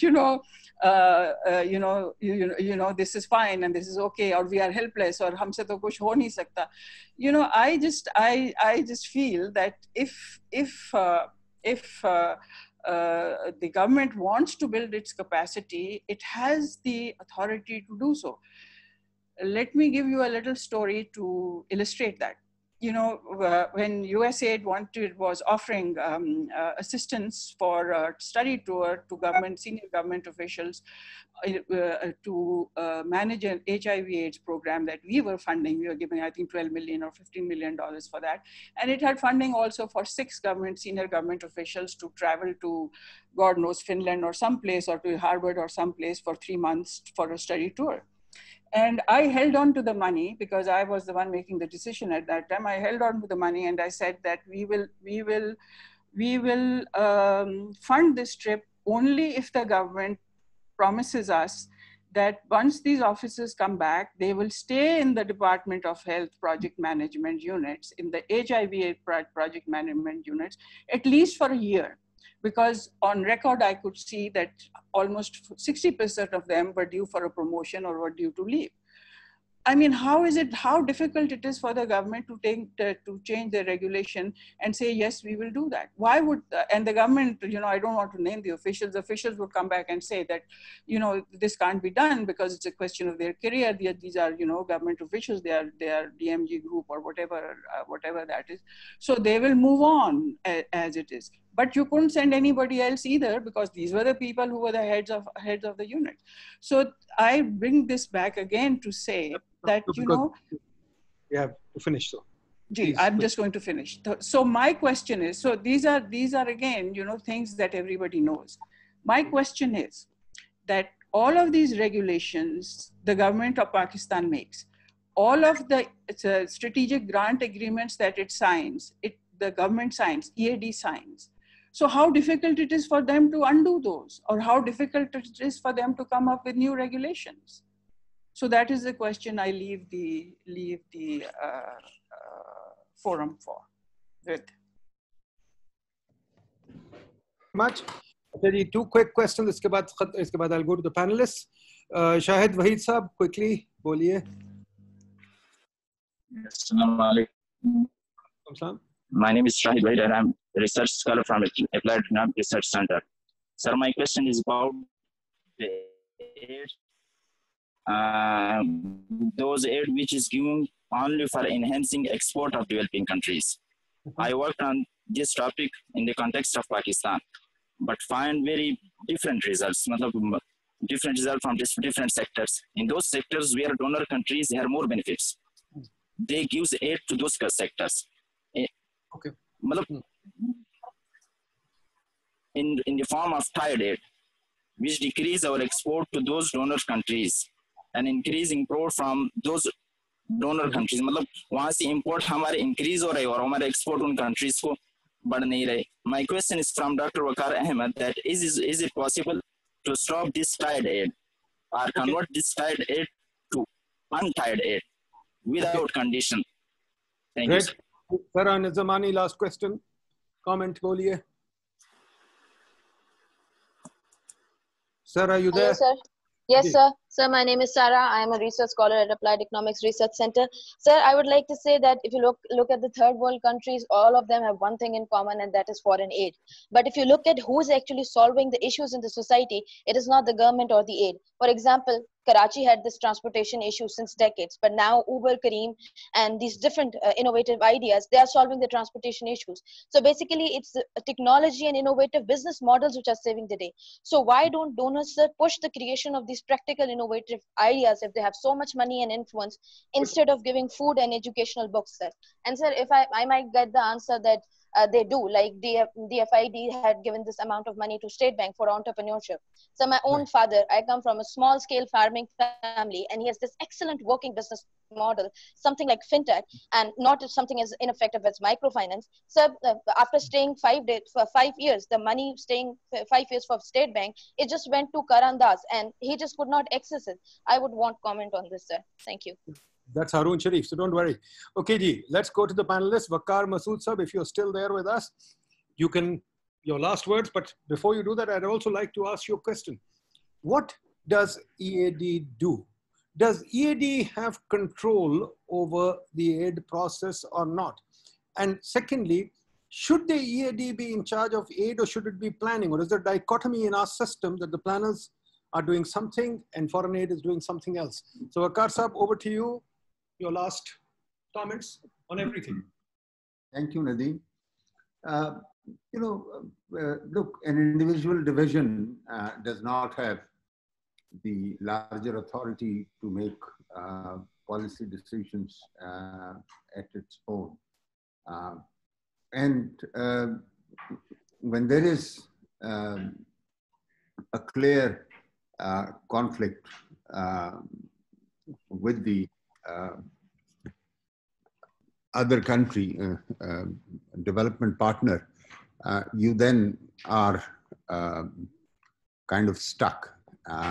They had a deliberate policy that they will not give the money through the government. And despite having several serious conversations with US authorities, it turned out that they, in turn, had a significant influence of the Congress, which kind of forced them, or they used to, with a combination of a polite and an agenda. The agenda was that, they wanted to use the money to have access to Pakistan society and do things their way through their choiced consultants and distribute money amongst people who they feel will be kind of, sort of helpful to them in return on a one-on-one basis. I mean, I think there is no, you cannot take exception to a development partner's desire that its contributions should be appreciated in the country, but it is the via media. I mean, should it through the government or through their own chosen local residents? And I think no government should allow that anybody has the permission, as Samia is saying. Frankly, I mean, this was a very, very important contention and differences of opinion. But I mean, whoever was in EAD, I partly was there. I could not have taken this matter. I mean, I could have brought it to the attention of our principals, but they were the final. I mean, the idea. Also, let me share. When Mr. Bush announced a policy of supporting Musharraf after his February 2002 visit, they announced $3 billion aid over a 5-year period. And they said 50% it would be military, 50% economy. I mean, Musharraf Sahab said that I don't need that any of those military thing. All of it has to go for economic and social sectors. But he was bluntly told that no, I mean, it would be like this. So this is how it is supported. So he could not have in return told them that, look, okay, so keep your money to yourself and we'll live without it. Some other comments have come, and frankly, I mean, we are a country which is, in a way, after 73 years, continues to search for its moorings. Some nationalistic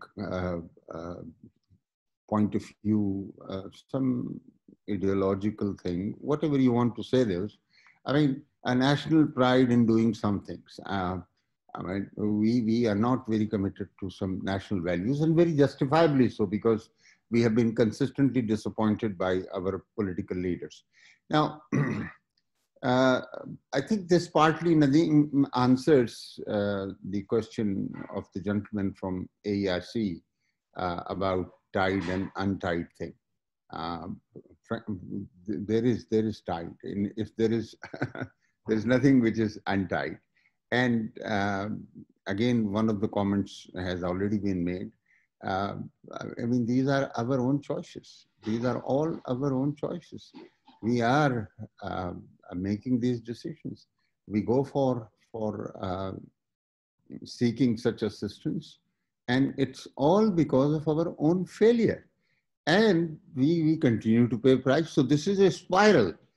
Somebody sometime may say that it is not acceptable and break the chains. So let's hope for a savior in that sense until then. Thank you, Nadeem. Khuda Hafiz. Thank you. Very kind of you to join us. Thank you. Nasser Saab, can I impose on you? You are an ex-civil servant who went to the to ADB, and lots of young civil servants are doing it. And I think ADB has more economists than the PID. World Bank has certainly more economists than the PID, and certainly more than the Planning Commission, Ministry of Finance, and the Commerce put together. Nasser Saab, how would you comment on this? And the second thing that's also very important is, which somebody else has also raised, that local consultants are paid half the rate that foreign consultants are. This discrimination takes place against us in our own country. Nasser Saab? Thank you, Dr. It was very interesting to listen to the views, and particularly Dr. Samia. Enjoyed her feedback. Dr. Saab always has a pleasure whenever he's speaking. It's always great to listen to him. Some of the policies I don't have good information. I'm sure there is a profile rating, the last question that you mentioned, but I can also show you examples of local consultants who are being paid very, very well. So but that, if you like, we can discuss it offline also. Okay. But generally, if you, I take it that these are my concluding comments, Dr. Saab. Is that so? So it's what I normally, what I do is, I would take a very, that's what I normally do. I would take a very Hanlon's razor view of things, sometimes, whatever, because as Goethe said, you can have a, you can attribute many things to simple misunderstanding and inability to understand things, rather than attributing, motives which are not so clear, or let's say if you go by social media insinuations, malicious or wicked, which may not be the case. But interesting point that Dr. Samia made, that it's on decision making, and I'll go back to the journey that I mentioned. Data informed intelligence and insights can improve decision making, and that's the thing that I will continuously talk about, as much as I'm able to, because essentially, I mean, you need to have a look at, because you will have unpacked or uncomplexized the question of development assistance or its outcomes if you have unpacked the public policy formulation process. So partly that would answer a lot of questions that we have had or we have discussed today. So that the public policy process has to be more streamlined, and then you can trust the process to deliver. And this works for everything. For example, you can talk about civil service reforms. You said I was an ex-civil servant. I'm happy to be. Civil service has given me a lot. I've learned a lot. But then I did not join ADB straight off from civil service. I went on to work with the corporate sector, and I worked with very good names, very good tech companies. And that has added to what I know. And it's a pleasure to actually look at things and be able to connect those dots. So I think the reliance on data can improve the situation you're planning before you start going into a resource assessment, fiscal assessment of things. If you have a streamlined public policy process that relies on empirical evidence and informs priority that set the direction. And that also entails broad-based consultation, and that is always a challenge. Whenever we have, ADB does country diagnostic studies, for example, and it's very difficult to get the right people in the room at times to actually come and at the table and contribute. That's the most challenge. That's the biggest challenge I have noticed. So that data allows you to plan all the 4 steps on that journey. From resources to capacity to direction and reflection. Reflection is very, very important. I'll just quote an interesting story from the past. In the Olympics of the 2000, the British rowing team had 8 gentlemen in that rowing team. They decided that they're going to adopt a simple approach. If they were to win the rowing race, they said, they set up a razor of sorts. They said, if whatever we do, we have to measure it against just one simple principle.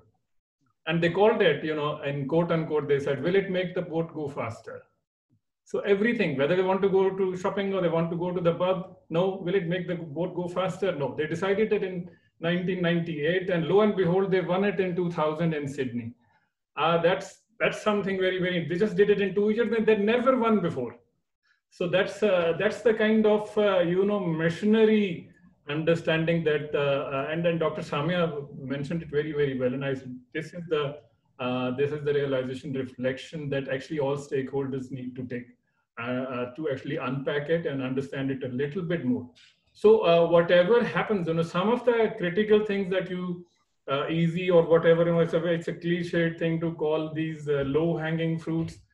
But everything that comes in foreign currency is a requirement, as you will understand. I'm not an economist, but that's my understanding. You understand that you can't, for example, build a dam say, for example, crowdsourcing is a great thing. I'm a fan of that. You know, we should crowdsource many things, you know, not just money. We should crowdsource intelligence and opinion also.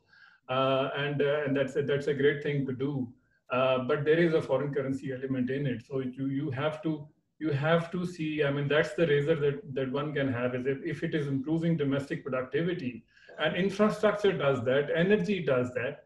So it's only a question of prioritizing these things and enabling the capacity on behalf of, for the people, for the organizations and the institutions to actually absorb that and deliver it and get the economic returns, not just the financial returns, but economic returns out of that investment. I think that's a responsibility consciously that everybody needs to understand. And I assure you, we take these things very seriously, you know, where I work. So, and then you have ease of doing business, as you very rightly mentioned, that's a regulatory apparatus that needs to actually establish and let these projects and the project delivery units to move forward and deliver the projects. Project management also, you know, that's again the capacities. I will not talk much about it, but then, you know, we have good examples also in Nadra. I always like to talk about motorway police. They set up, they're the same people, but they set up the processes and they're doing very, very, very fine, mashallah. And on the lastly, again, going back to the same subject that's very close to my heart, we need to invest in learning. And that I believe it will connect with what you have been saying and what you've written in your book, that, you know, it has to come from local research, that they have a responsibility also to come up with empirical information to enable that decision making that builds the capacity. At the end of the day, you know, it is people who actually carry these projects forward. Rest of the team can only contribute.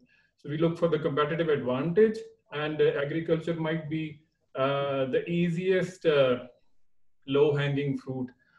In Israel, for example, there are 70 companies which are making tools for, you know, drones analyzing, monitoring, and automating agriculture, digitizing agriculture. I think I take pleasure in informing the House that currently we are working on a digital agriculture concept in Punjab, and we have excellent set of projects in Punjab in the irrigation area. So it's a question of looking for that competitive advantage. Maybe we need to invest in TVET also that supports the agriculture sector. So that also is something that helps improving local productivity and coming to a situation where, you know, you are exporting these things and there is a steady supply of foreign currency exchange. So it's all about, you know, sitting down and, you know, unpacking the whole thing, unpacking the public policy formulation process, prioritizing, thinking, reflecting, but aiming at one thing, which is again, I'll refer to your book and what the World Bank actually, as you said, may have taken the concept, is actually how do we enable the country to evolve for the long term? You know, I call it long-term evolution. What is on the horizon? What is it that we need to look for? I mean, that's an endeavor and hope, if I may say so. So that this is where I'll probably conclude this. That's where I feel everything that you know in this chain actually it will benefit from investment in data and learning and processizing the whole thing. If you processize and you break it down into simpler things, you understand it better. That's what I do, and that's my learning. Thank you, Doctor. Thank you very much. Thank you, Nasser Sahab. Very kind of you. I think you raised some very interesting points that we need data, reflection, prioritization, and learning, right, and maximizing our rates of return. As far as I can see, all those things require research. All those things require thinking. And we are a country that has outsourced our thinking and our best people to donors. Would you run your household by letting somebody else take all your decisions? This is what Pakistan has done. We have outsourced our thinking. And PID, which is supposed to be a premier think tank in Pakistan, has been demolished in the process. PID used to be a leading think tank in the developing world. Ever since donors have come up, this is a study that now Fahim Jahangir, I'll ask him to do now, how PID and our universities have been decimated by the donors. And to make that point, let me tell you, Nasser Sahab, please go tell the donors. Today, not a single donor agency, in fact, we do so many webinars, no donor agency comes to listen to us. Where do they learn? How do they learn? Fahim, can you comment on that? Are the donors, they tell us to learn, are they a learning organization? Can they learn without listening to people like us? Or are they saying data only exists outside us? We are not a part of the data. I find that very strange. So go ahead. Fahim Saab, your turn. I think, Dr. Nadeem, with all these discussions which we are having, there is one important thing which we need to understand, and that is the interdependence. The interdependence of the government of Pakistan on donors and on their resources, and at the same time, the interdependence and dependence of donors and their interest to operate in Pakistan. So that is very important to understand. If you look at the resources which government or the donors, the development partners carry, one of the resource which is very important is the knowledge resource they manage. The World Bank, the Asian Development Bank, the DFID, USAID, they consciously, with all the effort and funds, they manage, they fund, they invest, and they conduct research to manage their own resource, their own knowledge resource, their own evidence-based, things, so that they can influence the government policies while presenting their research conducted perhaps in other country or something. So you are right in a way that they do not always look for local consultants to conduct a research, but as Nasser was mentioning, there are not many, but few examples where consultants are actually engaged with the donors and they are conducting studies. But I completely agree, they perhaps do not engage the local think tanks, especially think tank like PIDE, to conduct studies for them. There is, like Dr. Samia Altaf was mentioning, there is a strategic agreement whenever they have grant element, that certain amount of money, that certain amount of grant will go back to their country. And that includes the tide aid, which includes any equipment you need or any consultant you need or something. So that's basically the complexity we are talking about this. And yes, we can talk about it. We can pressurize them. We can reject their studies. We can reject their findings, and we can try to convince them to conduct local studies here. But that's more debatable. That's not something like we can just say they would agree to it. It's very difficult to actually convince them to not bringing their own consultants to Pakistan and give that funds and money to consultants and researchers in Pakistan, which we have. So yes, I was saying we have requirements, we have dependents, and they have interest.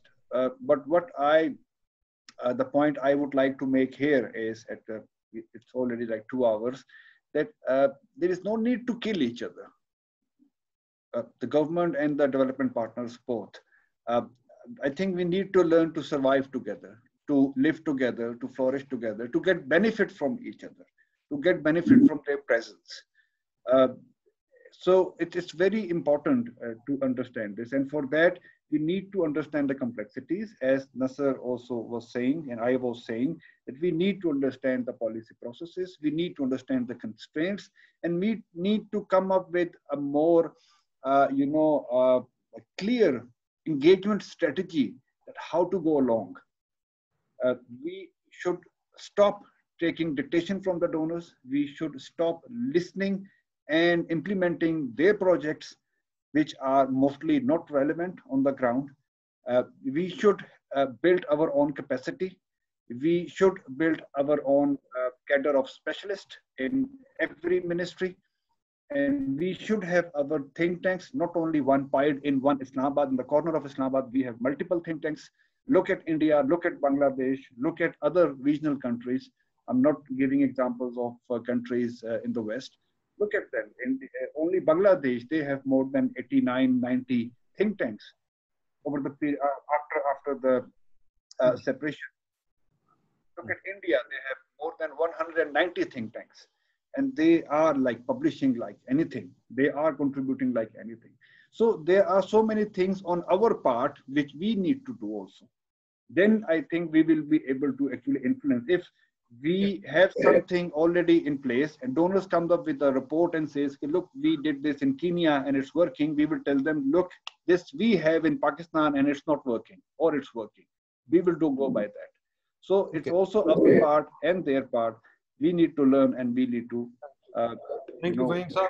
Thank you very much. Very kind of you. Great webinar, Fahim. Thank you very much. Fahim, now get down and do some serious work. Look, about 30 years ago, Ali Khan and I wrote a paper which is still available on the IMF website where we proved mathematically, empirically, everything that foreign consultants are worse than domestic people.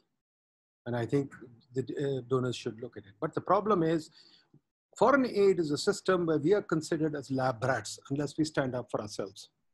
If an organization, a counterpart of PAID, held a webinar in China or in Korea, all the donors would be there. You have to win the respect of your partners. We cannot win the respect of our partners by being slaves to them. We are basically lab rats. We give our data to them for them to analyze. We don't analyze it for ourselves. We don't think for ourselves. The fault is ours. I agree entirely. But the reason we are having these webinars is to create awareness. Perhaps our children, younger folks would rise up and stand for themselves and build the policy community necessary to reclaim our country. Because right now, let me put it this way. 1947 happened. We had a seminar with Gustav Papanek. We had a webinar with Marcus Daxel. You can see, we never gained independence idea-wise. Because from day one, Papanek and people like that have ruled us. Guys, claim your country back. Thank you very much. Wonderful webinar. We'll have another one tomorrow on the same subject on USAID with another PhD thesis by Hussain Nadeem tomorrow at 7 p.m. Join us, please. All the best. Thank you, folks. I thank all of you from the bottom of my heart. Bye-bye.